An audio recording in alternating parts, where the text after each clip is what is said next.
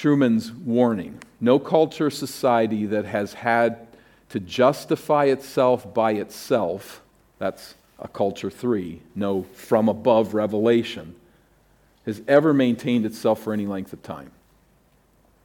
Such always involves cultural entropy. It falls apart. A degeneration of the culture because, of course, there really is nothing worth communicating from one generation to the next. It's all about you and what you want. I got nothing to pass on to you. There's no tradition to pass on. The institution exists simply to protect you in your self-expression. There's nothing to pass on. And a culture cannot last with that. It will always crumble. I don't remember the year. Robert Bork, some of you would know that name, but he wrote a book, one of the best titles on earth, Slouching Toward Gomorrah. Isn't that a great name? Great title. It was worth buying the book just for the title, I think. But Slouching Toward Gomorrah. But he wrote 30 years ago, and he laid out where America's headed, these cultural changes, pretty capably seeing where we were headed. And I hate to say this in one sense, but the Christians, we can hear it. He basically said there's no answer. We've gone so far down this trail, there is no getting it back. We've jumped off the cliff, and gravity has taken over. So we'll finish with that here tonight as we think about our response. But I think, depending on how you look at this, we don't want to be pessimistic and overly negative in our understanding, but this is not going to be recovered outside of a direct intervention of God. And that is possible, certainly, but it will take nothing less. We're not going to be able to talk people out of this culturally as a society. That's just where we're headed. All right, on that happy note, we add now a new segment, and we're moving into new material here, and that's the historical architects of the modern view of self. I've categorized all that we've considered here to this point as macro concepts, that is, grand, large-scale developments of man's kingdom in the West. This backdrop is important to the understanding of our position in the world, but we come to this place one step at a time, and that's a thing that's both concerning and something we need to consider. But all along the way, there have arisen philosophers who serve as teachers or shepherds of man's kingdom. They teach how to think, what to value. And really, we look at it and recognize that what it is how to cast off the authority of God. How do we cast off that authority? How do we become like gods, knowing good from evil? That is, determining what is right and what is wrong for ourselves apart from God. I'm going to take a very small sample size, but talk through some of the philosophers who have had specific involvement in this whole rethinking of how we view culture and how we look at our lives. There's some shared characteristics that they have. First of all, they were all radically third culture people. No revelation from above, God telling us what to do, no playbook. They were all radically third culture, radically practitioners of poiesis. The world is clay. We're going to mold it into whatever we want to. They were all forerunners of expressive individualism in their understanding of the self. And each one of them was seen as radical. That was the nice word. People thought they were insane. Like, you're just absolutely crazy. The average person, as these individuals were developing their philosophies, you are crazy. But we might picture it like they had this big, huge box of pink dye. And they stood on the edge of the river and they threw the box in the river, and everybody's going, "What are you doing? You're turning the river pink. What is wrong with you?" But as that pink-colored water worked its way down the river to generations to follow, people said, well, what's wrong with the pink river? It's just what they saw. It's what they came to understand where they were in life. So some of the crazy things that these individuals taught, everybody thought was crazy. But what they're doing is they're teaching generations downstream. And that's one of the things that just, it's chilling, but you see the hand of Satan. They supply the pieces, and generation connecting to generation, Satan puts it together, and people just keep buying the pink water. I have nothing against pink as such, but I don't wear it very often. But these philosophers, let me go. Well, who were they? How did they teach? What did they say? How did they defy God? First, it'll be helpful for us to take an overview. So really narrow in here. You got to grab this because this is the whole night right here as far as what's new. What developed was a sense of a psychologized self that then got worked into a sexualized psychology and finally a politicized sexuality, which we see everywhere in our world. All three of these things are now prominent in our culture.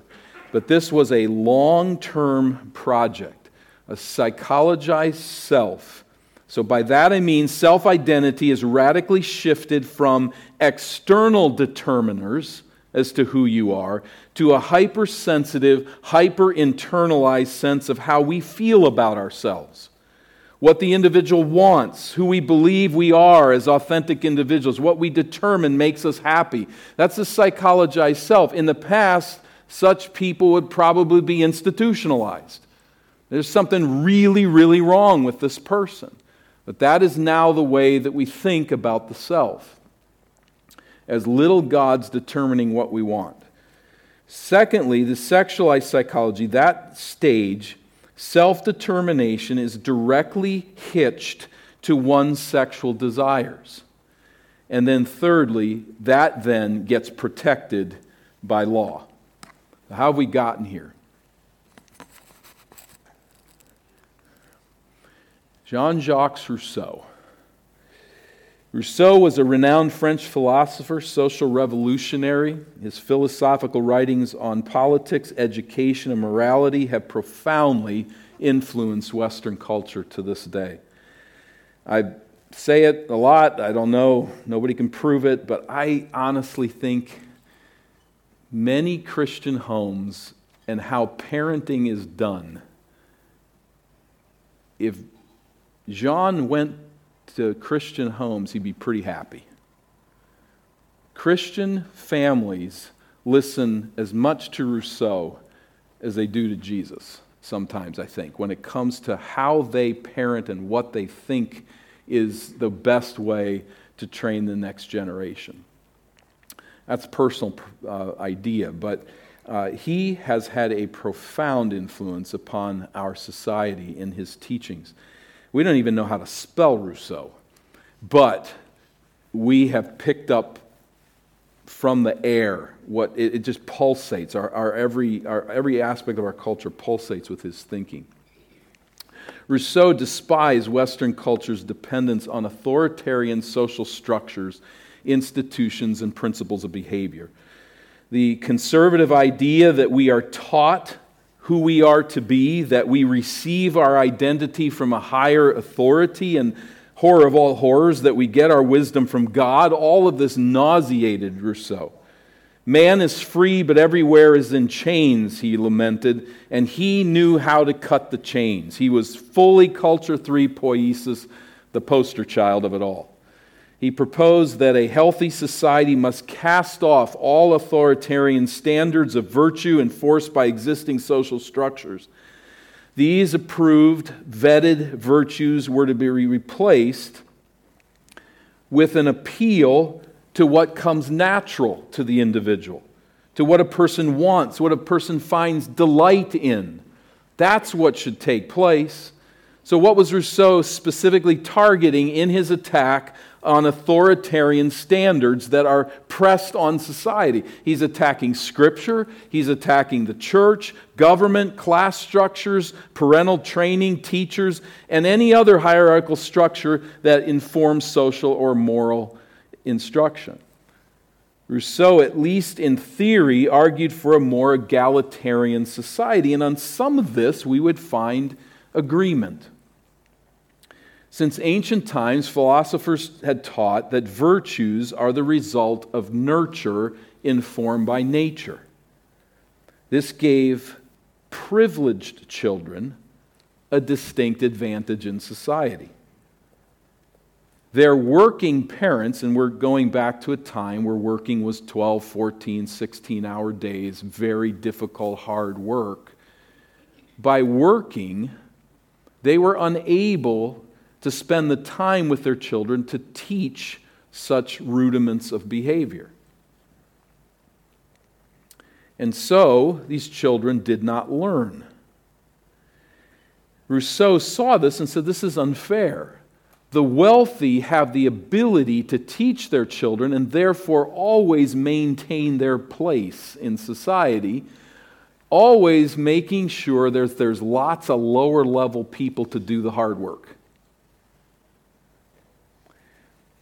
I think we would all agree with him on some level, that there are some things in that are not good. However, he tethered everything to the belief that the human heart is entirely pure and that all people should feel equally good about themselves, and morality must then be placed equally within everyone's reach. So you see his egalitarian desire, the goodness of that, which we would say maybe that should have led to the education of the poor.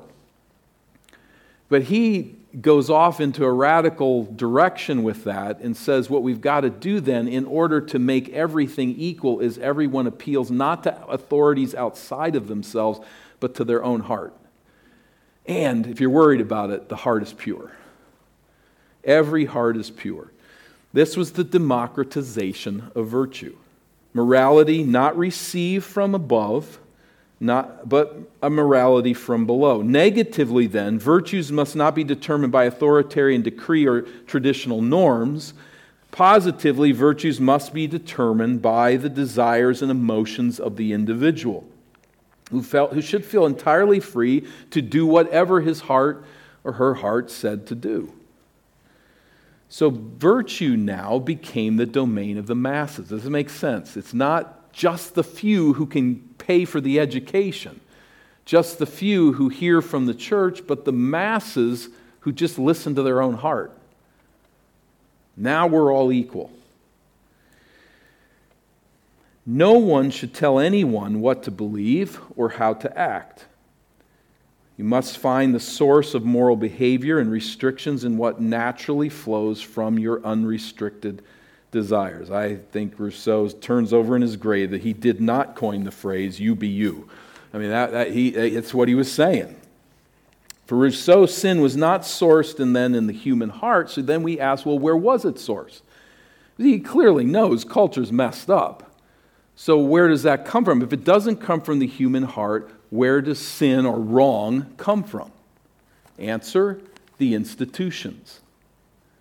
It's the institutions that put pressure on people to act a certain way. I mean, you see the irrationality of this. It's like, who runs institutions? It sort of happens to be people, with hearts.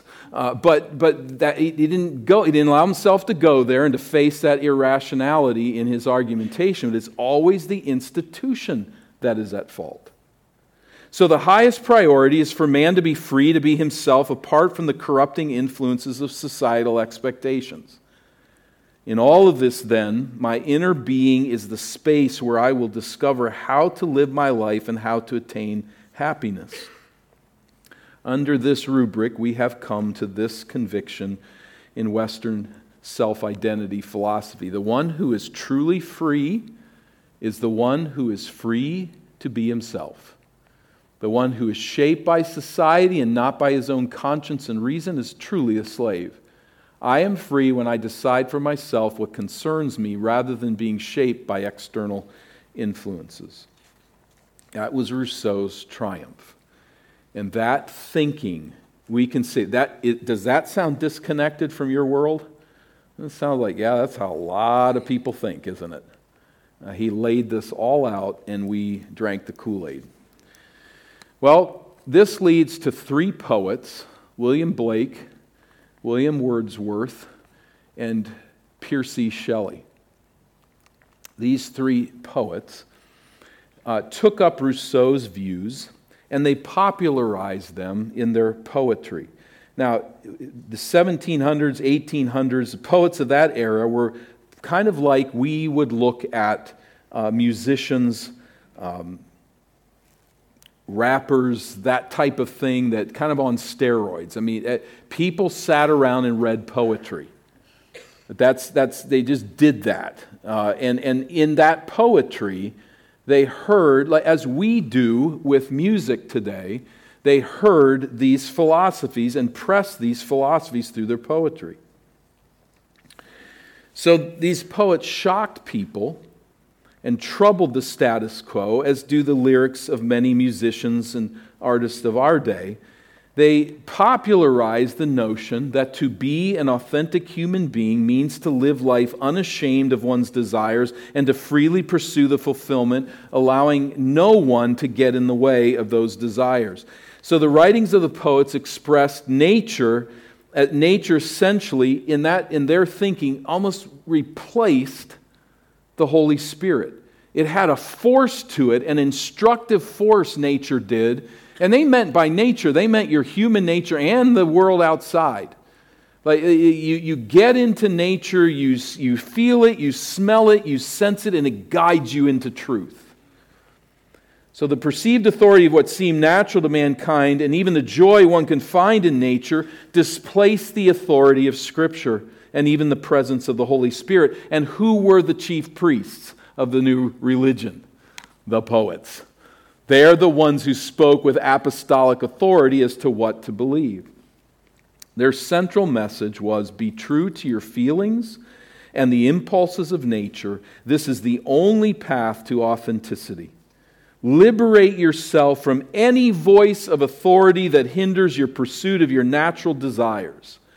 Whether that's Christianity, whether that's the institution of marriage. They very directly attack the institution of marriage. And had a significant influence. I guess I had that on there. I would not want to meet that guy in the dark. I mean, does that not look scary? Sorry, G.W.F. Hegel, but at any rate, this was a German philosopher.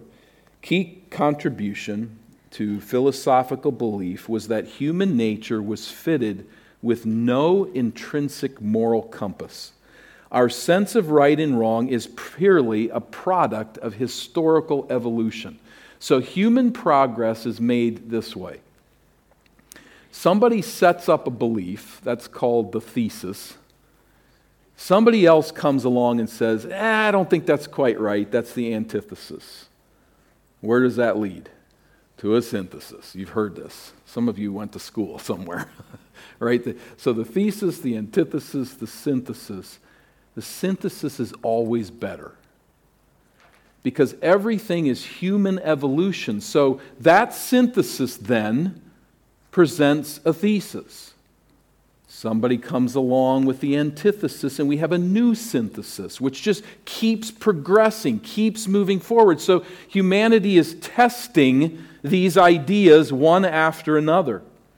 Hegel's influence was located to a significant degree in being picked up by Karl Marx, who embraced his theories and ran with them.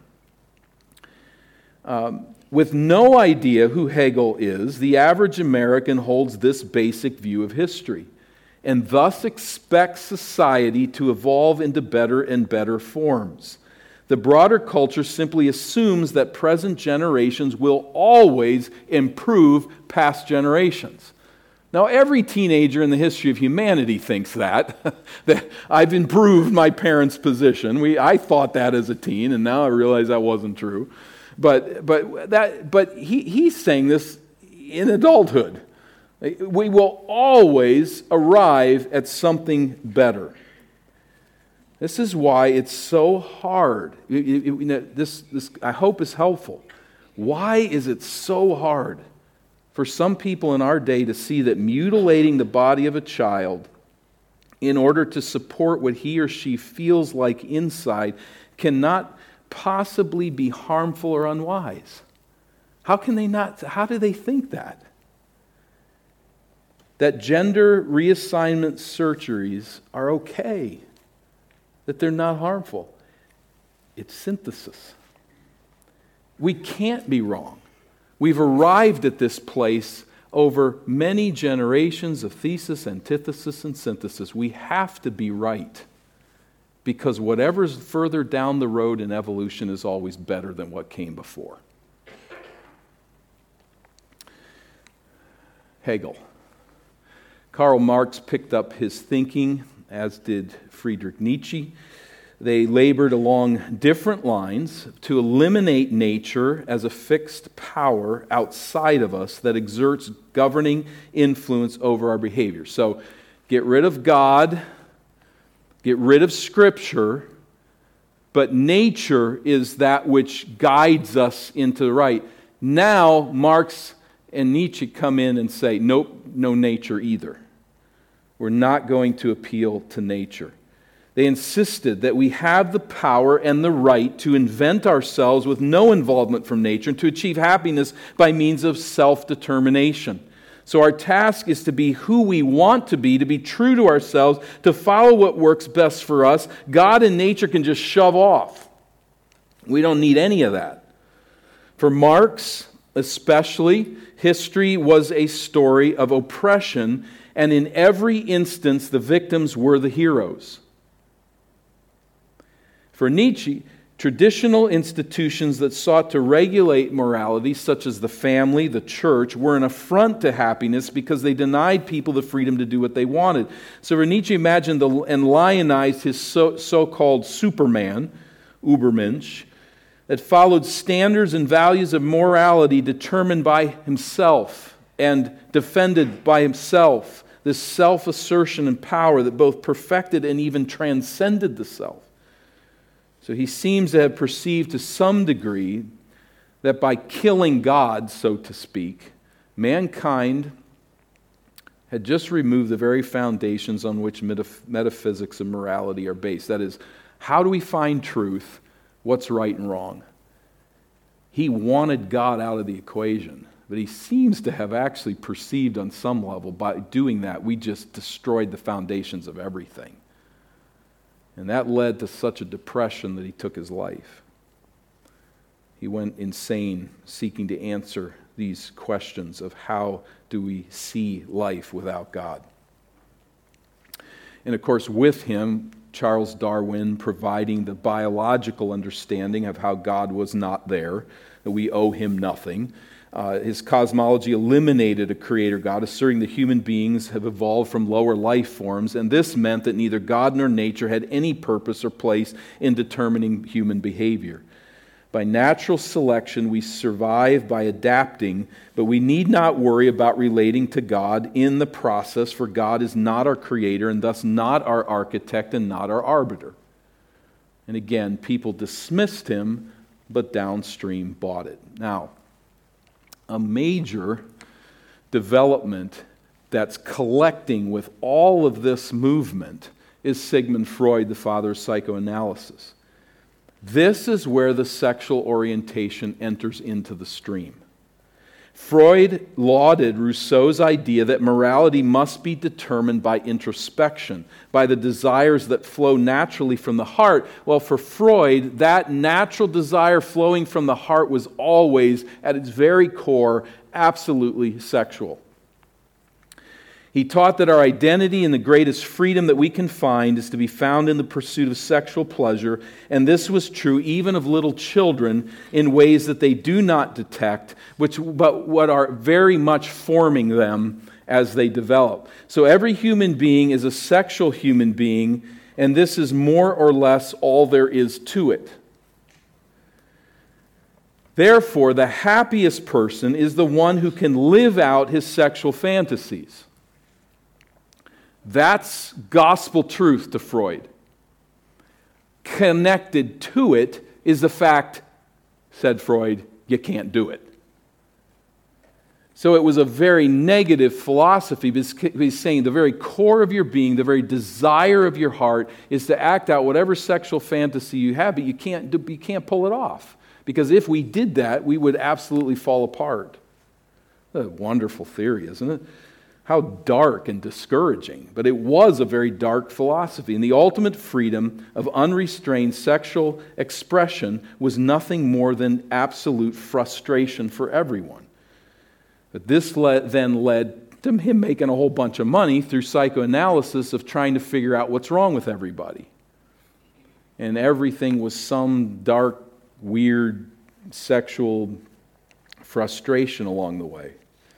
I think he's probably just a thoroughly corrupt man that, again, got a lot of people to drink the Kool-Aid. But it's over now. From that point on, the internalized self is connected to sexual desire. There are many that push this forward. Wilhelm Reich, Herbert Marcuse, they both press forward sex in the politicization of sexuality. So the philosophy these men invented melded free sex with Marxism. Now, you say Marxism. How does Marxism get into that? They insisted that sexual codes are nothing more than instruments of oppression wielded by people who hold power over others. So the very idea of marriage, for instance, is just a way for men to identify which woman's theirs. It's possession. It's control. That's all that it is. I mean, again, all of this just throwing out what the Creator says. I mean, it doesn't even factor in now at this point. But they also promoted the politicization of sexual ethics. If evil people were oppressing sexual desire, thus blocking people's only path to happiness and self-understanding and self-actualization, then the government should put restraints on those people. If you want to chase this, I would suggest The New Politics of Sex by Baskerville. You want to look at how sex is politicized in our society. This would be a very good take on it. Now, I would say I think he's a little too strident in some places, a little too unyielding in his animosity toward the system, but he will wake you up to all kinds of things in which sex is politicized in our setting, in our culture. Now, their work also contributed significantly then to the view that sex is identity. These guys. He needed a comb, man. I don't know what's going on there, but that's something. I can make fun of these guys because I don't like them. No, I'm just kidding.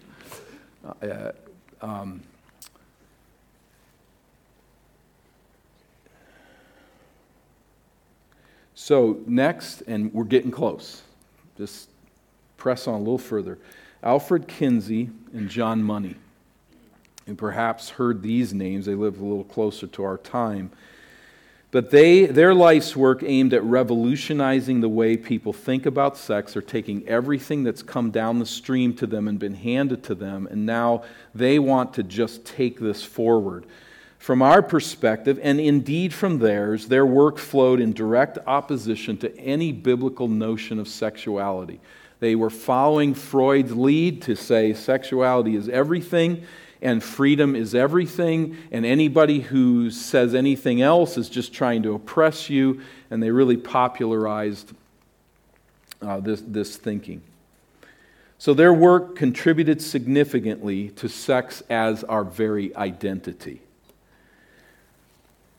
Let me take you on a journey. We're going to get in a time capsule. I don't know what that is, Ben, but we're trying to fix that. Sorry. Let's go in a time capsule to 1823. We're in 2023. We're going to go back 200 years. Starting in his early teens, we meet a man who begins to entertain sexual desires for other men. For a multiplicity of reasons, he never acts on those desires. He remains celibate for life, and he dies a single man. Over the course of his entire adult life, he secretly struggles with strong homosexual urges, never really finding more than a passing interest sexually in a woman. Is this man a homosexual? In 1823, our society would say categorically no. Absolutely not. If you're just going, huh? That's because we're in 2023. His identity, the people in 1823 would say, is largely supplied by the community, its rules, its ways, its expectations, and how he related to that community as a single man. A single man, let's say he was a lawyer, he was a good poker player, a philanthropist. Yes, all these, but by no means in anyone's mind is he a homosexual. Because what? He never acted upon those desires.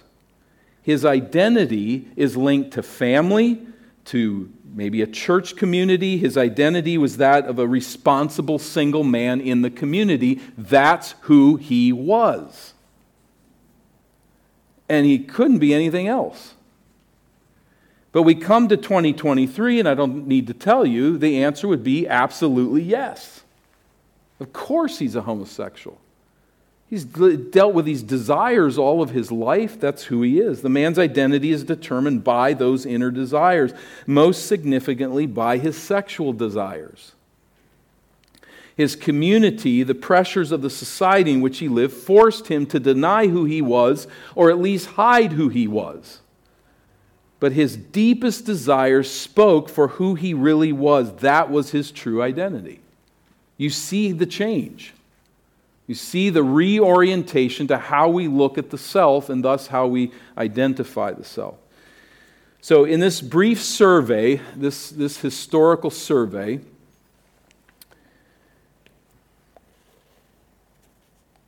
it is clear that man has labored for centuries to advocate for self-identity by means of self-determination, by cutting the chains of any authority whatsoever in our world.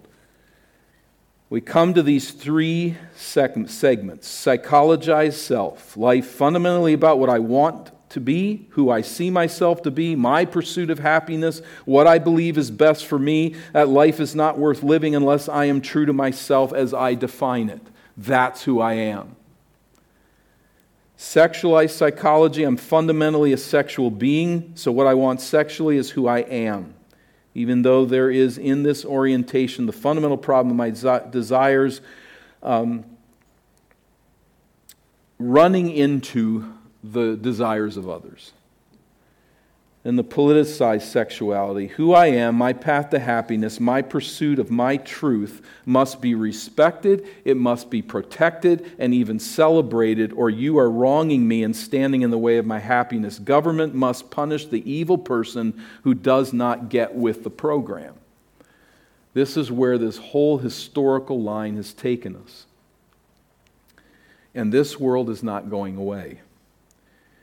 The sex is identity, sex is politics, LGBTQ thing with self at the center is the culture in which Christ has placed us to shine for Him. This is our world. Now with this, just a quick trail, and that's the role that technology plays in this strange new world. Technology is the grease that lubricates the ascendant view of self in our time. In a different article, not from the book, but Truman presents 3 ways that technology does this. First of all, technology lets us live in our own little bubble. It severs our need of community. He gives us an example, it's a perfect example, and that's music. Go back to that 1823 time, and how do you listen to music? Somebody has to hand copy every sheet of music for an orchestra. Let's say it's a symphony, which would have been very common at that time. Hand copy every note to pass out to all the instruments with a maestro that leads many, many practices to the night of this concert. You come together and you listen and take that in, and what a gift. And you go back and just can't wait till the next time, whenever that is, next year or 2 years or wherever it is down the road, or there's this artist and this artist, but that's how you listen to music. It is very much a communal event. Not today, is it? We so individualized, picking whatever music we like, when we like it, where we want it, sitting down by ourselves in front of a screen and choosing from all over the world and all over time whatever music I like. Technology very much feeds into it. I'm not saying any of that's wrong. It just lets us know how individualized and how self-oriented we are. And technology has done that. I run my own world.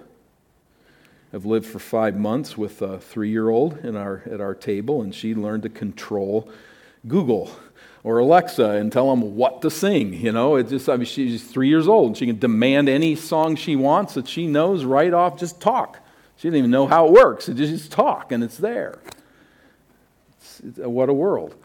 Technology, secondly, fuels the sense that we can shape our world into whatever we want it to be.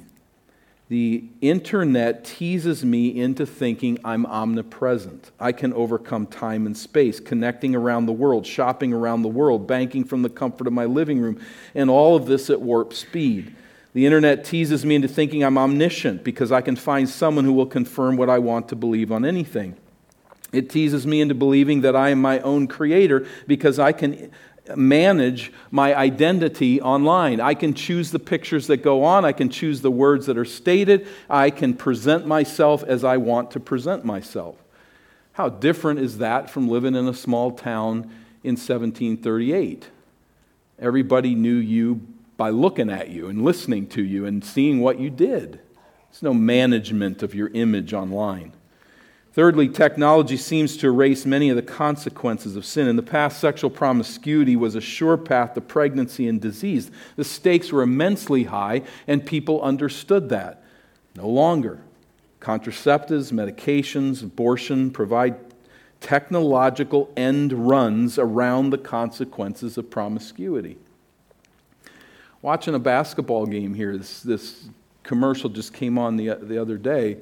And I commented to Beth, it was about AIDS and some medication for AIDS, and showing these homosexual couples, and I thought, wow, our world's really changed because they just cleaned up blood from a player off the floor, and you remember that kind of at that first start of AIDS, it was like, wow, I mean, the guys are going to die on the court, if their blood gets and. It's just no big deal now. You just get medication, just take care of it. I mean, it was a death sentence. But technology works around that. In the past, nature said no to sexual promiscuity, but technology has overcome that. So technology deceives people into thinking that nature has no control over us, and thus we are free to make ourselves into whatever we want. Just some quick thoughts. I'm not going to be able to get into this as I'd like, but we must position ourselves then, as we think in response as a church, to pass on truth to the next generation in a winsome but non-apologetic manner. In the preaching and teaching of the church, in our families, may we learn to, I don't know what that meant, but emphasize the external authoritative word from above, which we are privileged to receive, believe, obey, and defend. That's a commitment we certainly need to make. To emphasize truth as a sacred trust originating from outside of us. Forget about the second culture thing as such, but to say there is a God in heaven who reveals His Word. He gives it to us as a sacred trust, and it is our privilege and our life to honor that Word. To emphasize the moral laws of Scripture, the responsibilities that we have to align our lives with Christ. Scripture is not a body of good suggestions or tips on wise living. True doctrine is our life, and it is received. So may we consistently point upward, not inward, to find guidance and wisdom. Secondly, to emphasize the believer's union with Christ. I think we really need to continue to come back to this principle. In a self-oriented world, to continue to meditate upon and think about the implications of I am united with the death and resurrection of Christ. That's my identity. And to keep probing into that and to the where it takes us in our understanding spiritually. To proclaim, defend, and adorn biblical sexual ethics, we must commit ourselves as families and as a church to do this. To not be ashamed of what Christ has indicated, what Scripture teaches, but rather to honor it, to run with it, to emphasize it. To promote a biblical view of the body, especially to teens. That God created us good. We are broken, we are fallen, but He created us good. There is nothing wrong with the physical body. And the body that the Lord has given us is something beautiful to be received and thankful for. Well, it doesn't always look beautiful, but you know what I mean. It's fallen apart. Mine is anyway. But we receive it with thanksgiving. What people seeped in our culture need is a radical alternative, a lifeline of hope in a sex-saturated, sex-crazed world. We need to promote a biblical view of the body, to proclaim a big, glorious God and His great promises. We are not going to orient ourselves to apologize for the Word that God has revealed to us, but to say that He is great and He is greatly to be praised. And the more we come to know Him, the more we come to love Him, and the more glory that we see. Our current culture is so saturated with the tiny self. It's unsatisfying. The key opportunity is for us that we hear as a church a message that our world hears nowhere else, that there's something far grander than you. And you can tie into that union with Christ and that greatness. There's an exhaustion that comes from trusting in yourself, in your intuitions, in your feelings. Can you imagine being handed the wheel of yourself and say, steer this wherever you want it to go with no guidance or direction? That's where our world's at. And it is exhausting. But we have the promises of God. People oriented to self know they can deliver they cannot deliver anything like that, what God promises to us in Christ. They have no such possibility. Secondly, we must grasp the evangelistic apologetical opportunity that is intrinsic in our obedience to Christ in a self-oriented world of death works. Just think of a few things. Truth from above, not from within. We've hit that. But identity in Christ, not in self. There's a beauty to this that our world needs to see. Family warmth and stability. In the death works of our society, family continues to be broken down, and sin just destroys families. To promote family, to see it in the best light, is something that's going to be really important for us as we carry forward. We have the counsel of God on how to live in a family. And yes, sin gets in the way and mucks it up and causes trouble, but there's a beauty to the stability and the enduring love of family that so many in our world are not experiencing. And when it comes to those who are unmarried in their singleness, there is a family, there are family connections that they have, and then there's the family connection to the church itself. And there's such beauty in this. I was just talking to somebody here today, a couple guys. I can't, in the articles that I write in the Savage Pacer, I can't really go after transgender and just say this breaks the law of God, it's wrong, it's horrible. I can't do that, but I write with some regularity articles about the beauty of family. And all I'm saying is this is just what happened to me. Nobody can argue with it. It's just what happened. But I want people to see in this culture there's a beauty to male-female. There's a beauty to husband-wife, to parent-child. God has done that. And there's something very beautiful there. I just want to put it on a pedestal and say, look at that. See that. How can we do that? What are ways in which we can do that? The community life that we have as a church. Do we recognize how many people walking around in this world have no community? They might be able to find one on occasion at a bar. It's a great place to develop community. I mean, everybody's thinking real clearly. I mean, it doesn't last. They're there for the evening and they leave. We have a community that runs so much deeper, and there are people that are going to be walking in our doors that have no clue of what that is. May we draw them in the right way. The modern view of self and technologies are disoriented. They make us small and isolated. Providing authentic community is something the world is seeing less and less of. Families are breaking down. The isolation of technology leads so many people to be so very lonely. And loneliness is something we deal with in a church as well. It's not like that goes away and is not a problem. You can be lonely in a crowd. But think of the connections, the love, the confidence, the cooperation and partnership that we can have as a church. When we're out on this property on a work day, you will realize this world, so many people have utterly no experience like that, ever. Ever, ever, ever. And that's one of the wonders of being on the highway. Just get out there and work together. There's a community there that so many people do not have. I mentioned this at our Teen Focus Fellowship meeting here. We had testimonies from Al and Sue Downs with our teens there. They're talking about suffering and death and the goodness of God in a very difficult... I'm like, teens, you realize there are not teens anywhere that get this.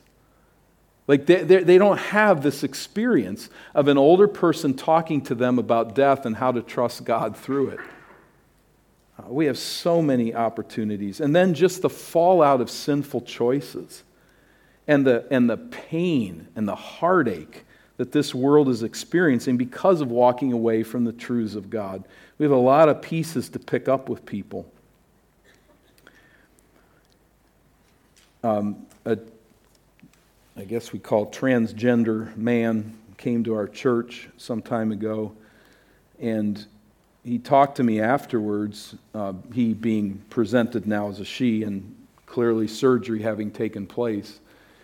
And he's just said, I can't go back. I can't become what I was. I'm told that I need to change, but I can't change. And I just said, I didn't know what to say, but I just said, we all need to change. And only God can do that. We didn't have opportunity to continue ministering there, but isn't that the case?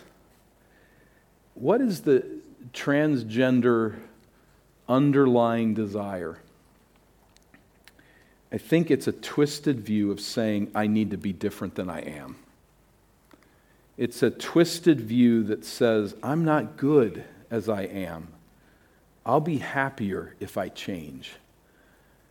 What an opportunity for us to meet a world in that spot and say, there is a change that God makes possible. And every change that you truly desire as a human being,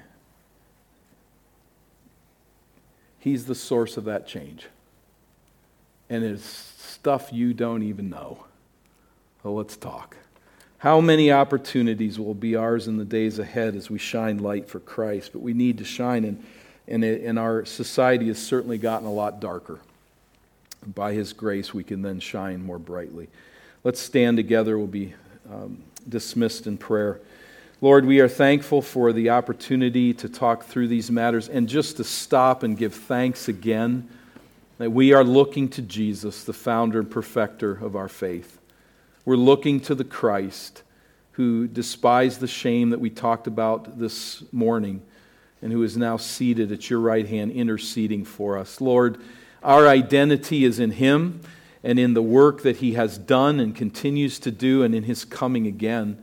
That's where our identity is found, and this is nothing but grace. I pray that you allow us to shine as light in this world, that the community of this church, that the stability of families, that the connectedness of our single adults and our children, Lord, in all of this, that we would be able to present to this world the transforming power of the Lord Jesus Christ. We don't understand everything, and understanding how the world's gotten to where it is doesn't ultimately help us. But I pray, Father, that just understanding how lost and confused and how genuinely rebellious this world is against your ways, may we rejoice to know that you have found us, that you have given us light, that you have given us life in the Son. And Lord, together we long to open up our mouths to display in our lives the gospel of Jesus Christ. May we do so faithfully. Open doors of opportunity, we pray this week for us. And may your name be praised. Thank you for your goodness to us in Jesus, in whose name we pray. Amen. Thank you.